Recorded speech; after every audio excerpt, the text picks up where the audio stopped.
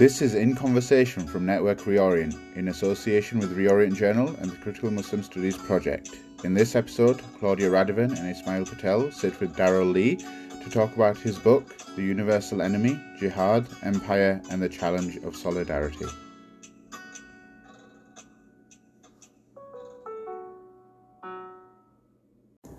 Welcome to another episode of In Conversation on Network Reorient.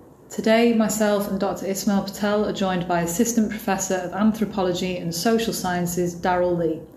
Professor Lea is based at the University of Chicago in the Department of Anthropology, and as well as being an anthropologist, is also an attorney working at the intersection of war, law, migration, empire and race, with a focus on trans-regional linkages between the Middle East, South Asia and the Balkans.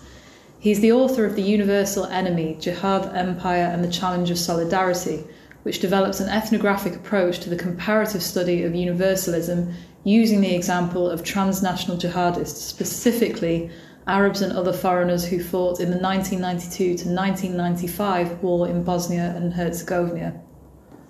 It is absolutely an honor to have you on our podcast today.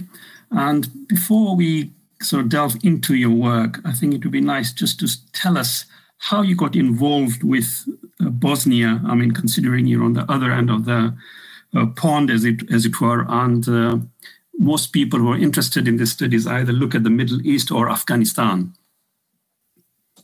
Well, I'm also one of those people who started off looking at the Middle East, sort of.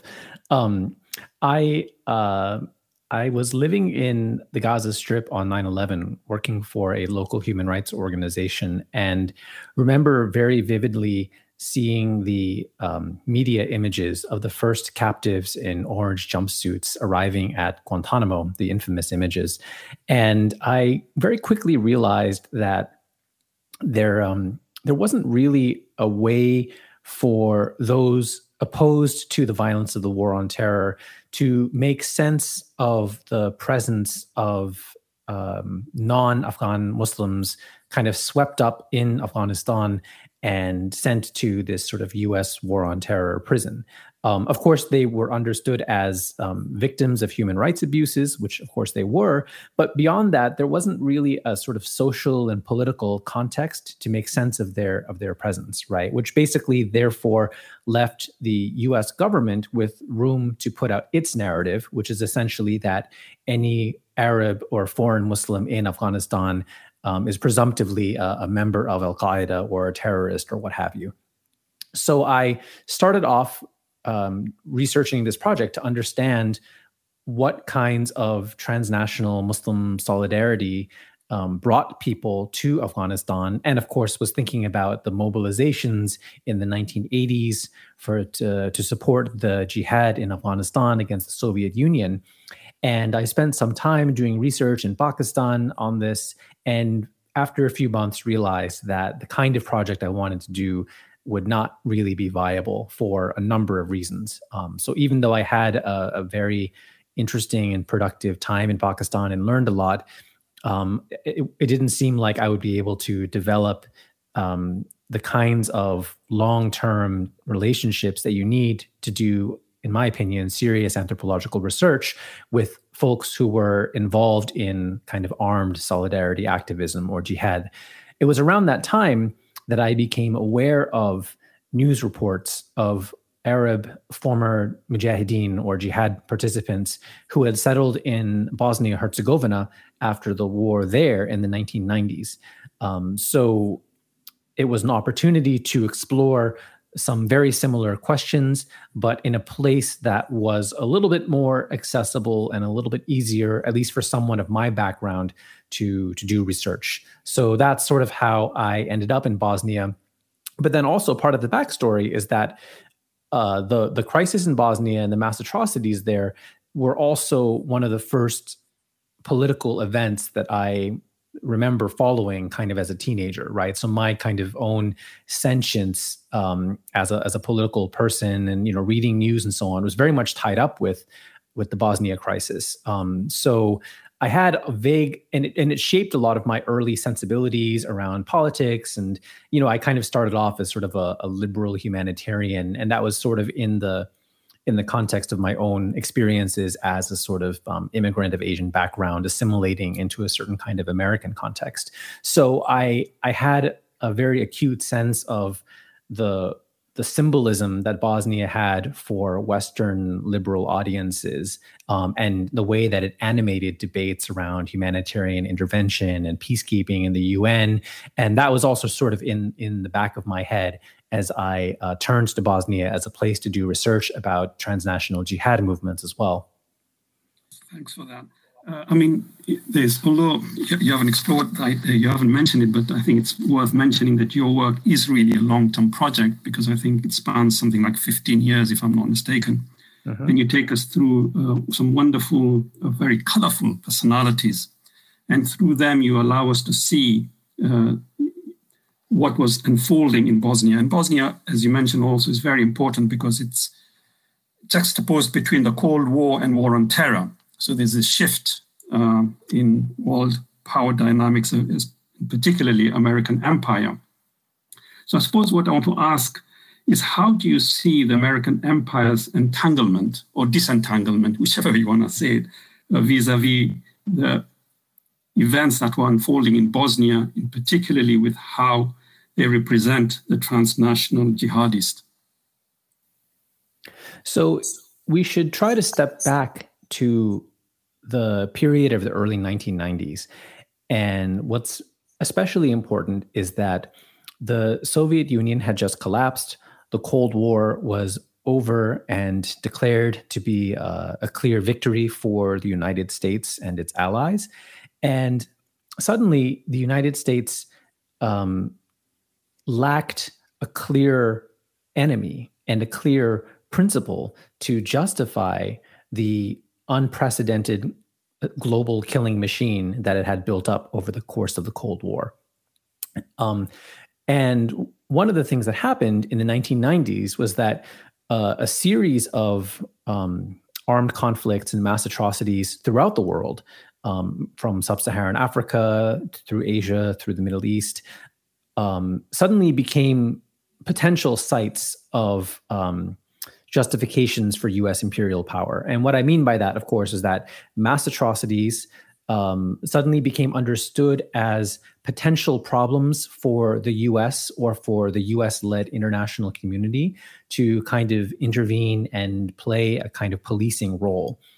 And the various crises in ex-Yugoslavia, a country, in Southeast Europe that was a socialist regime, but outside of the Soviet bloc, as Yugoslavia came apart through a combination of resurgent nationalist politics and outside interference, the crises there were especially prominent to Western audiences because of their European location and because the folks who are there were racialized as white.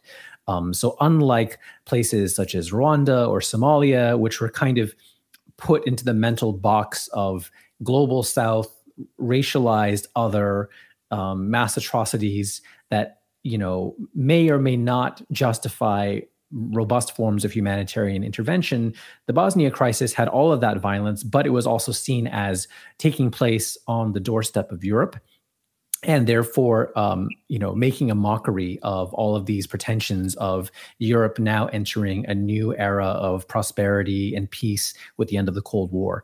And in that sense, the United States was deeply concerned with managing the war there, or wars, I should say, in ways that safeguarded its own interest, right? And namely, there were many disagreements between the Western powers about how to respond to the situation in Bosnia. But I think you could say there was a broad consensus that a majority Muslim state, or a state sort of dominated by political Islam, should not be allowed to emerge. And that is especially tricky given the demographic composition of the population in Bosnia, where people of Muslim background had a plurality, but not a majority, at least according to the last census figures before the war. Now, there's a whole other question of to what extent folks of Muslim background in Bosnia actively identify as Muslim, whether in terms of religious practice or in terms of a political identity. That's a whole other issue. But the United States was constantly playing this balancing role of not wanting to allow Bosnia to sort of emerge as sort of, totally independent and sovereign and free and strong, but at the same time, not allowing it to be completely destroyed in a way that might also result in some kind of small carved out, majority Muslim sort of statelet. So the U.S. was essentially playing both sides of the war and allowing and standing by as mass atrocities were committed, but then also at times strategically taking steps against the Serb and Croat nationalist forces as well, which is partially why the war ends up in such a sort of bizarre stalemate situation where Bosnia is an independent and united country on paper, but then is actually deeply divided institutionally and even territorially among kind of ethno-nationalist groups in ways that really incentivize ongoing ethnic separatism. Dr. Claudia? Oh, yeah. I'm particularly interested in the areas of your book that look at the intersection of international law and empire. Like when you introduce the idea of the universal enemy, you speak about it in comparison to the model of the citizen soldier and the US Western-driven image of neutrality, like a referee or policeman with the lofty values pertaining to human rights. And obviously, we see this in contrast to stories like Fadils, who fought in Bosnia in the name of jihad, was accorded citizenship, but subsequently had it revoked after 9/11. And this is something we're seeing increasingly in the UK, especially with examples such as Shamima Begum, Tox Sharif. And despite the studies and notions of a post-colonial world that we live in, the ability to decide who belongs and who doesn't, who's fighting for humanitarian good and who isn't, is still arbitrarily decided by the West, usually the US. Do you think we can look at the war on terror less as a state of global civil war, as Giorgio Agamben stated, and rather as a continuation of a colonial project that many believe to have ended? Yeah, I mean, I think you could argue that it's both of those things and many other things at the same time. What I tend to focus on, and there are of course many aspects of the war on terror, but the part that this book spends a lot of time thinking about is the global war on terror as an exercise in policing transnational Muslim mobility. So what's especially threatening in the eyes of the United States is not simply Muslims doing things that the United States doesn't like. It's those Muslims who do things that the United States does not like while crossing national boundaries and being engaged in violence. So the standard model for U.S. imperial hegemony throughout the world, not just the Muslim majority societies, is to exercise leverage over nominally independent and juridically equal nation states. Right. So decolonization, everyone's free, everyone has their own governments. And it just happens to be that these governments in many parts of the world do exactly what the United States wants to, not because they're colonies, but because they're doing it out of their own national self-interest. Right. Now, that's the sort of standard way that the U.S. gets what it wants, right, through aid relationships and dependency and pressure and so on. And that works in many cases because most people live under nation state governments that have a lot of control over their lives.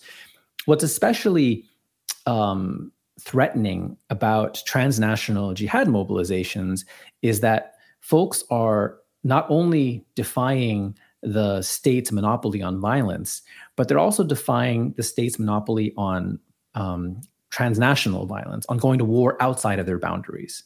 Right. So the U.S. Security state tends to draw this distinction, for example, in places like Afghanistan and Iraq. When the U.S. invades, they sort of understand that the local population might have an insurgency against them. And of course, they're not happy about it. But it's something that they are not totally surprised by. And they have a way of understanding it. But what the U.S. then treats as separate and what they totally demonize is folks coming from outside and engaging in violence against them, right? So this whole discourse came up during the early years of the U.S. occupation of Iraq, where the U.S. kept on talking about foreign fighters in Iraq, right? Foreign fighters are carrying out the suicide bombings. Foreign fighters are the hardcore dead enders who have to be eliminated, while the Iraqi insurgents can potentially be co-opted. Now, it's important to draw attention to the fact that the United States at this time had hundreds of thousands of troops in Iraq. So they were themselves a foreign occupying army, but threw around this phrase foreign fighter without really any sense of self-consciousness or self-awareness, I should say. So that's sort of what the title of the book is trying to get at, right? So in calling this book The Universal Enemy, it's not a claim that transnational jihad actors are somehow, hostile to everyone in the world, right? Even though that's how they're often portrayed, right? As kind of against pluralism, against the West, against secularism, against everything that is good. But it's that when the United States declares someone or an actor to be an enemy, they're not just doing it on their own behalf, they're also often doing it on behalf of all of humanity, right? And that's a weird kind of flex that I think has to be dissected a little bit, right? So the U.S. is able to speak in the name of humanity as a form of rationalizing and exercising its hegemony. And that's what I think is also particularly insidious about the way that U.S. empire works.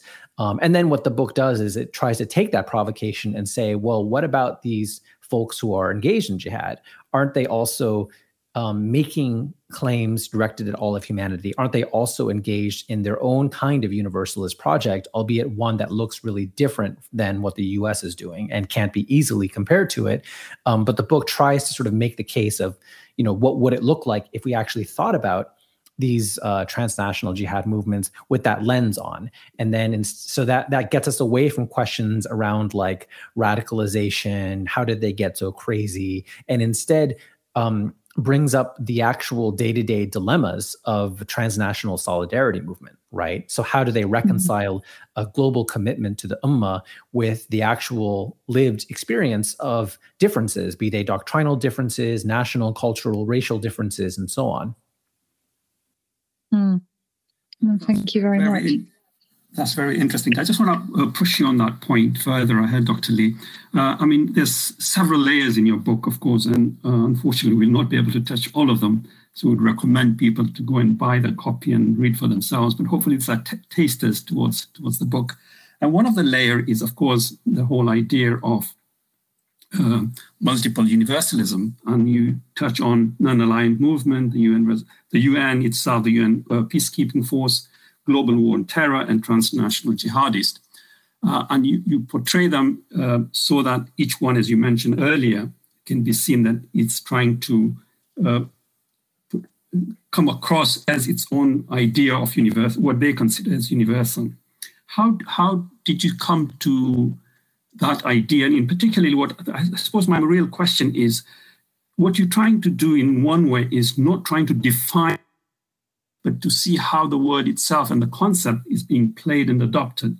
How do you think that is working out at the moment? Yeah, so this kind of gets back to your earlier question about Bosnia. So for me, as kind of someone growing up in the US and absorbing all of this sort of media discourse about the Bosnia crisis, so much of it was about what the UN was doing and what the international community was doing. And there's sense of, why is the international community, quote unquote, standing by? Why don't they, quote unquote, do something? And all the kind of like problematic savior narratives that are associated with that. So when I first read about, even during the war, I remember this, as a high school student, seeing a couple of news stories here and there about the small number of Arab mujahideen who had arrived in Bosnia. My first thought even then was sort of like, well, aren't these people kind of doing what folks who are clamoring for humanitarian intervention are doing? Like, is it like at a certain level, there's a kind of structural similarity there. So for me, as someone who was also working in kind of the human rights and humanitarian sort of NGO space, and also in sort of like more politically inclined solidarity work, especially Palestine solidarity, what jumped out to me about a lot of these movements were things that I recognized were resonances and similarities. And for me, that became the starting point for kind of building an analysis and building an argument. Whereas I think the more typical way of dealing with sort of contemporary jihad practices is to have a starting point of of radical alterity, of whoa, these people are totally different, totally crazy. That takes two different modes. It can take a straight up kind of racist, demonizing mode, which is kind of the more mainstream mode. But then I think also for a lot of Muslims, it raises this anxiety and this fear of, oh my God, these are the people who, who we are all kind of being accused of somehow like being connected to, or that they represent us in some way. So there's that strong feeling of dissociation and apologia, right? That also shapes even a lot of the critical discourse around the war on terror. So what I really wanted to do was to write a book about contemporary jihad practices that didn't succumb to either of these sorts of pressures. And of course, as someone who is neither white nor racialized as Muslim, there was a weird almost, space that allowed me to kind of do that work, right? Because I can do these interviews and make these arguments about jihad and face a very different reception from academic audiences and other audiences than other folks, right? Who immediately are going to be tarred with all sorts of suspicion, especially, as we deal with the world of Prevent and CVE and so on. So I'm very conscious of the fact that not everyone can equally access these kinds of narratives or these kinds of arguments. But my hope is that by writing a different kind of book about contemporary jihad practices that tries to move away from this politics of defensiveness and apologia, that it might open up a little bit of space for other folks to take other paths that might not have been previously available to them. Sorry, Claudia, I just want to ask another question. Something that's very interesting. And it's the idea of racialization. We know Muslims come from all sorts of different backgrounds, and they have different colors and different ethnicities and cultures, and call whatever categories we would like to assign to them. Yet we, in Bosnia in particularly, and generally now through Islamophobia, that the idea of Muslimness and Muslims are racialized. And particularly, I want you to consider the idea which you talk about denying Muslim mobility as a Muslimness, and jihad as a concept as well as a Muslimness trope.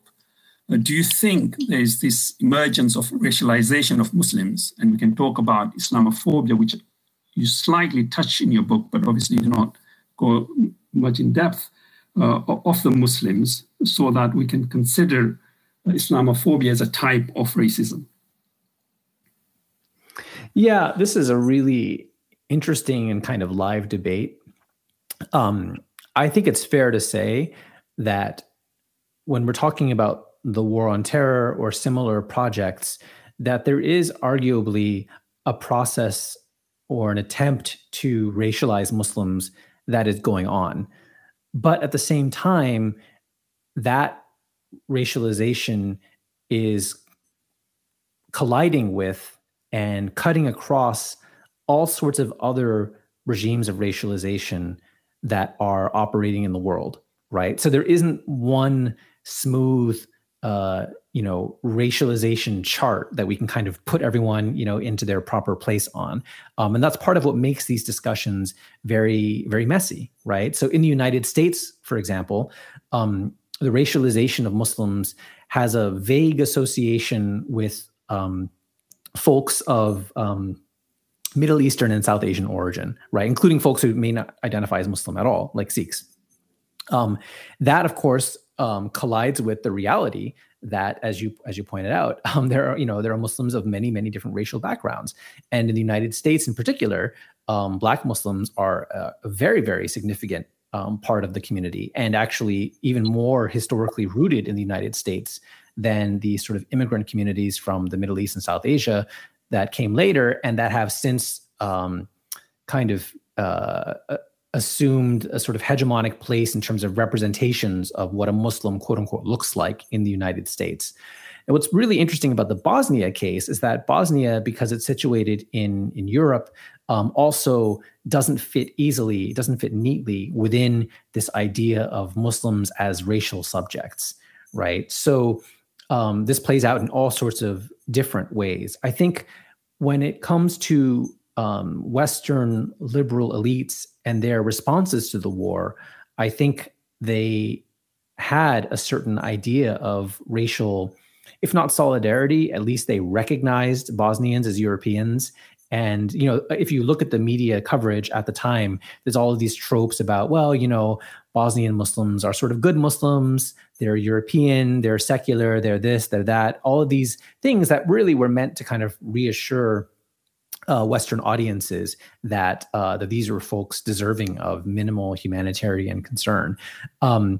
And race is certainly a part of those conversations and a part of the way that U.S. elites kind of understood the situation there. So in a way, they're kind of torn between their anti-Muslim animus, but then they're also their sort of white supremacist logics and grid, right? And that produced a kind of political ambiguity, right, where the U.S. wasn't sort of clearly, against Bosnia or for Bosnia, or at least it shifted kind of at different points in time. Similarly, if you flip the lens from the other side, in terms of the Muslim solidarity movements with Bosnia throughout the world, not just the jihad stuff, because the jihad stuff is a very, very small part of, a broad landscape of folks sending humanitarian aid, engaging in da'wah, and so on. For a lot of majority Muslim societies in the Middle East and in South Asia, there was also this fascination, and still is fascination, with the whiteness of European and especially Bosnian Muslims, right? So again, it's sort of a reminder of the sort of universal potentiality of the ummah, right? That like, oh wow, there's sort of all of these white Muslims as well, which of course, can't be totally separated from the way that white supremacy operates as a global logic, and that implicates all sorts of populations. So anyway, Bosnia is a really important and interesting case to talk about racialization of Muslims, precisely because it doesn't really fit neatly into any of these categories. And the folks who really were the ones who pushed this in strange ways were, of course, the Serb and Croat nationalists who were fighting Bosnian Muslims, right? So I think for them, there was this, so just, for folks who may not be aware of the context, these are folks who, live in the same country, speak the same language, and, there isn't like an obvious phenotypical way to tell them all apart, right?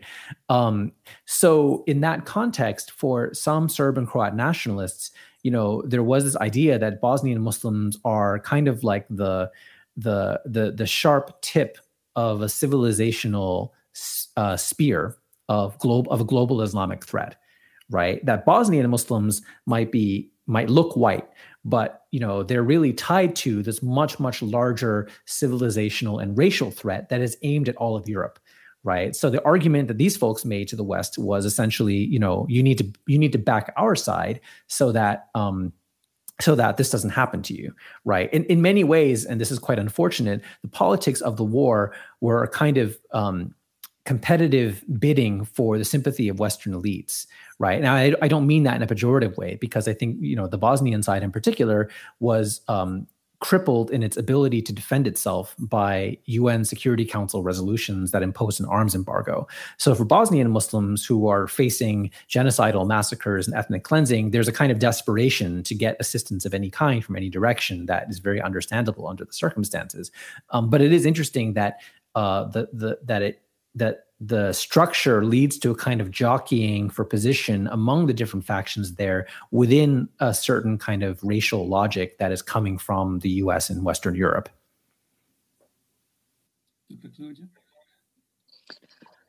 Yeah, I'm interested in terms of, you take a very different approach to a lot of the, traditional narratives on jihadism, terrorism, the ethnographic, anthropological approach, and you mentioned obviously the racialization of Muslims and the difference in terms of talking about Bosnia and the dichotomy of good Muslims versus bad Muslims, which is a rhetoric that we hear a lot about in the UK.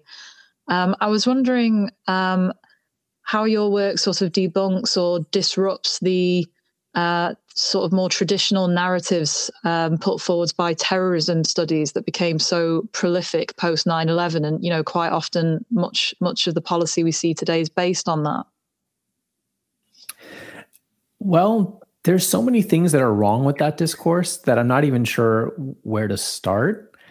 And I had to make a decision early on that I couldn't make the book, that debunking those narratives was a necessary part of the project, but it couldn't become the goal of the project. And I think this is something that a lot of the work that we've been doing, and by we, I mean kind of like folks in, Middle East studies, Islamic studies, who have been critical towards the war on terror, I think we've often limited ourselves by this kind of reactive approach, right? Where we're trying to like shoot down this racist narrative or shoot down that racist narrative. And what ends up happening is you allow the other side to define the parameters of discussion. And that really ends up cramping and kind of the space for a lot of the arguments that we need to be thinking with to sort of build in a more positive direction.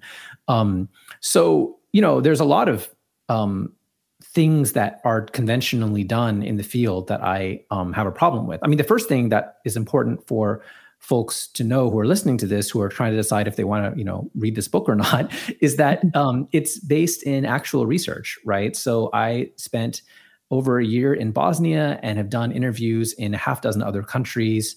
And the research is mostly conducted in Arabic or Bosnian, as well as several other languages, drawing extensively on primary source literature like memoirs, and also the internal documents of the main jihad battalion in Bosnia, right? So unlike a lot of other so-called foreign fighter situations like in Chechnya or Afghanistan or whatever, the Bosnian jihad battalion was integrated into a nation-state army. And that leaves behind an archival paper trail that you don't have in a lot of other cases. So the first thing is just that the sheer amount of primary source information that's been gathered here, I think is different. I actually made a decision early on that I was not going to use, cite, or depend on the secondary so-called terrorism studies literature for this work, because I think most of it is just at a very basic level, totally unreliable, with very few exceptions. There's a few people out there whose work is empirically okay. They're just, it's just that their conceptual framework is totally, tied to American or Western kind of imperial interests. But, the other things about kind of the approach here is that I don't take up jihadism as a problem. So again, almost all of these books are kind of, the underlying assumption is Muslims are being violent. That's a problem. We need to explain that. My approach is more like, look, there are mass atrocities happening against the Muslim population here. And it's not shocking that some number of Muslims, which happens to be actually quite small in the grand scheme of things, are going to feel a certain way about it and get involved in solidaristic activity. And some of that solidaristic activity is going to take an armed form. To me, that's not really, that's not that interesting, honestly. It's not that, because it's not surprising. In fact, if anything, there's a puzzle about why aren't more people, not just Muslims, but people in general, why aren't more people angry and taking up arms against the kind of the prevailing world order? I think that's a more interesting research question. But all I'm saying is that, there's certain standard questions that are just not my questions. I'm just not interested in them, because I think they've been done to death, and they're often done in a way that contributes to death. So I kind of approach this of, well, instead of looking at jihad as a problem, let's figure out to what is it a proposed solution, right? Now, it's a solution that has its own baggage and has its own problems, and there's many things about it that can be critiqued. But I think just reorienting the study in that way allowed me to write a different kind of book, right? And a book that tried to take seriously the world that these folks are inhabiting, and not to look at it kind of through the lens of kind of the national security state. Thank you very much for that. There's definitely a lot to consider there. Ismail? Yeah, one of the other concepts you sort of disrupt is the nation state, and it's very interesting. I don't know, I'm sure you did this with an intention. You never discuss state players in here, whether the jihadis are from, say, Iran or Saudi Arabia or Iraq or Sudan, you look at them as persons. Similarly, you don't talk about Ali Izetbegovic as a Bosnian leadership or Bosnian state. I suppose my question is, how much limitation do you think the concept of nation states imposes on new researchers and young researchers? Well, I think the nation state is certainly still extremely important and extremely relevant. And I would say that the main constraint is a kind of methodological nationalism. So a lot of the work on transnational jihad formations tends to look at people primarily in terms of the nation state that they're connected to. So as I say in the book, there's kind of two broad approaches. There's books that focus on the countries of origin, and there's books that focus on the destination countries, right? And what's really strange about this literature is that the books that look at, the countries of origin will say something like, okay, let's look at a place like Egypt or Algeria. There were these activists, they went off to fight in Afghanistan, and they came back and they were radicalized and more crazy than ever before. And then when you read the literature on, say, Afghanistan or Chechnya, what you find is a narrative that says these fighters arrived from Egypt or Algeria or what have you, and they were crazy and they were more violent towards civilians than the local rebels and things like that. So if you read these two types of texts next to each other, there's a problem, which is like on one side you say people went and then they were radicalized when they came back. And on the other side, you say, well, people were radicalized when they showed up. So like, what's going on? Like, did they get radicalized on the plane ride? Right. So this kind of like nation state framing is one that I think is, it severely limits the work on this field. And again, this gets back to the basic issue around around methods and training and so on. In order to do transnational work, I think you have to be familiar with the languages and contexts of both places, right? And you have to think about these folks as having trajectories that connect different geographies. So that's often a problem here, right? So where folks are focusing so much, they have their blinders on, where they try to approach the issue as sort of a phenomenon affecting one nation state or another, as opposed to really taking the fact that it's transnational kind of seriously on its own terms. I think we're running out of time from my side. Dr. Claudia, it's sort of yours. Yes, no, I think we are running out of time. I suppose all that's left to say is thank you, Daryl, for joining us today and expanding on your work. This has been a really fascinating and valuable conversation on an area that we don't hear about as much as you say, as Afghanistan and Iraq. I would love to continue the conversation again, but thank you for your time. Thanks so much for having me. Thank you. Thank you, Daryl. And we look forward to another conversation on Network Reorient. Please join us for the next one.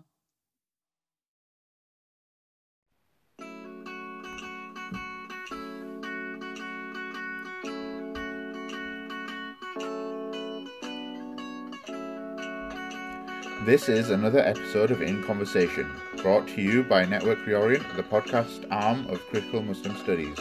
Thank you for tuning in. Have a listen to our other episodes and please leave a like and a rating.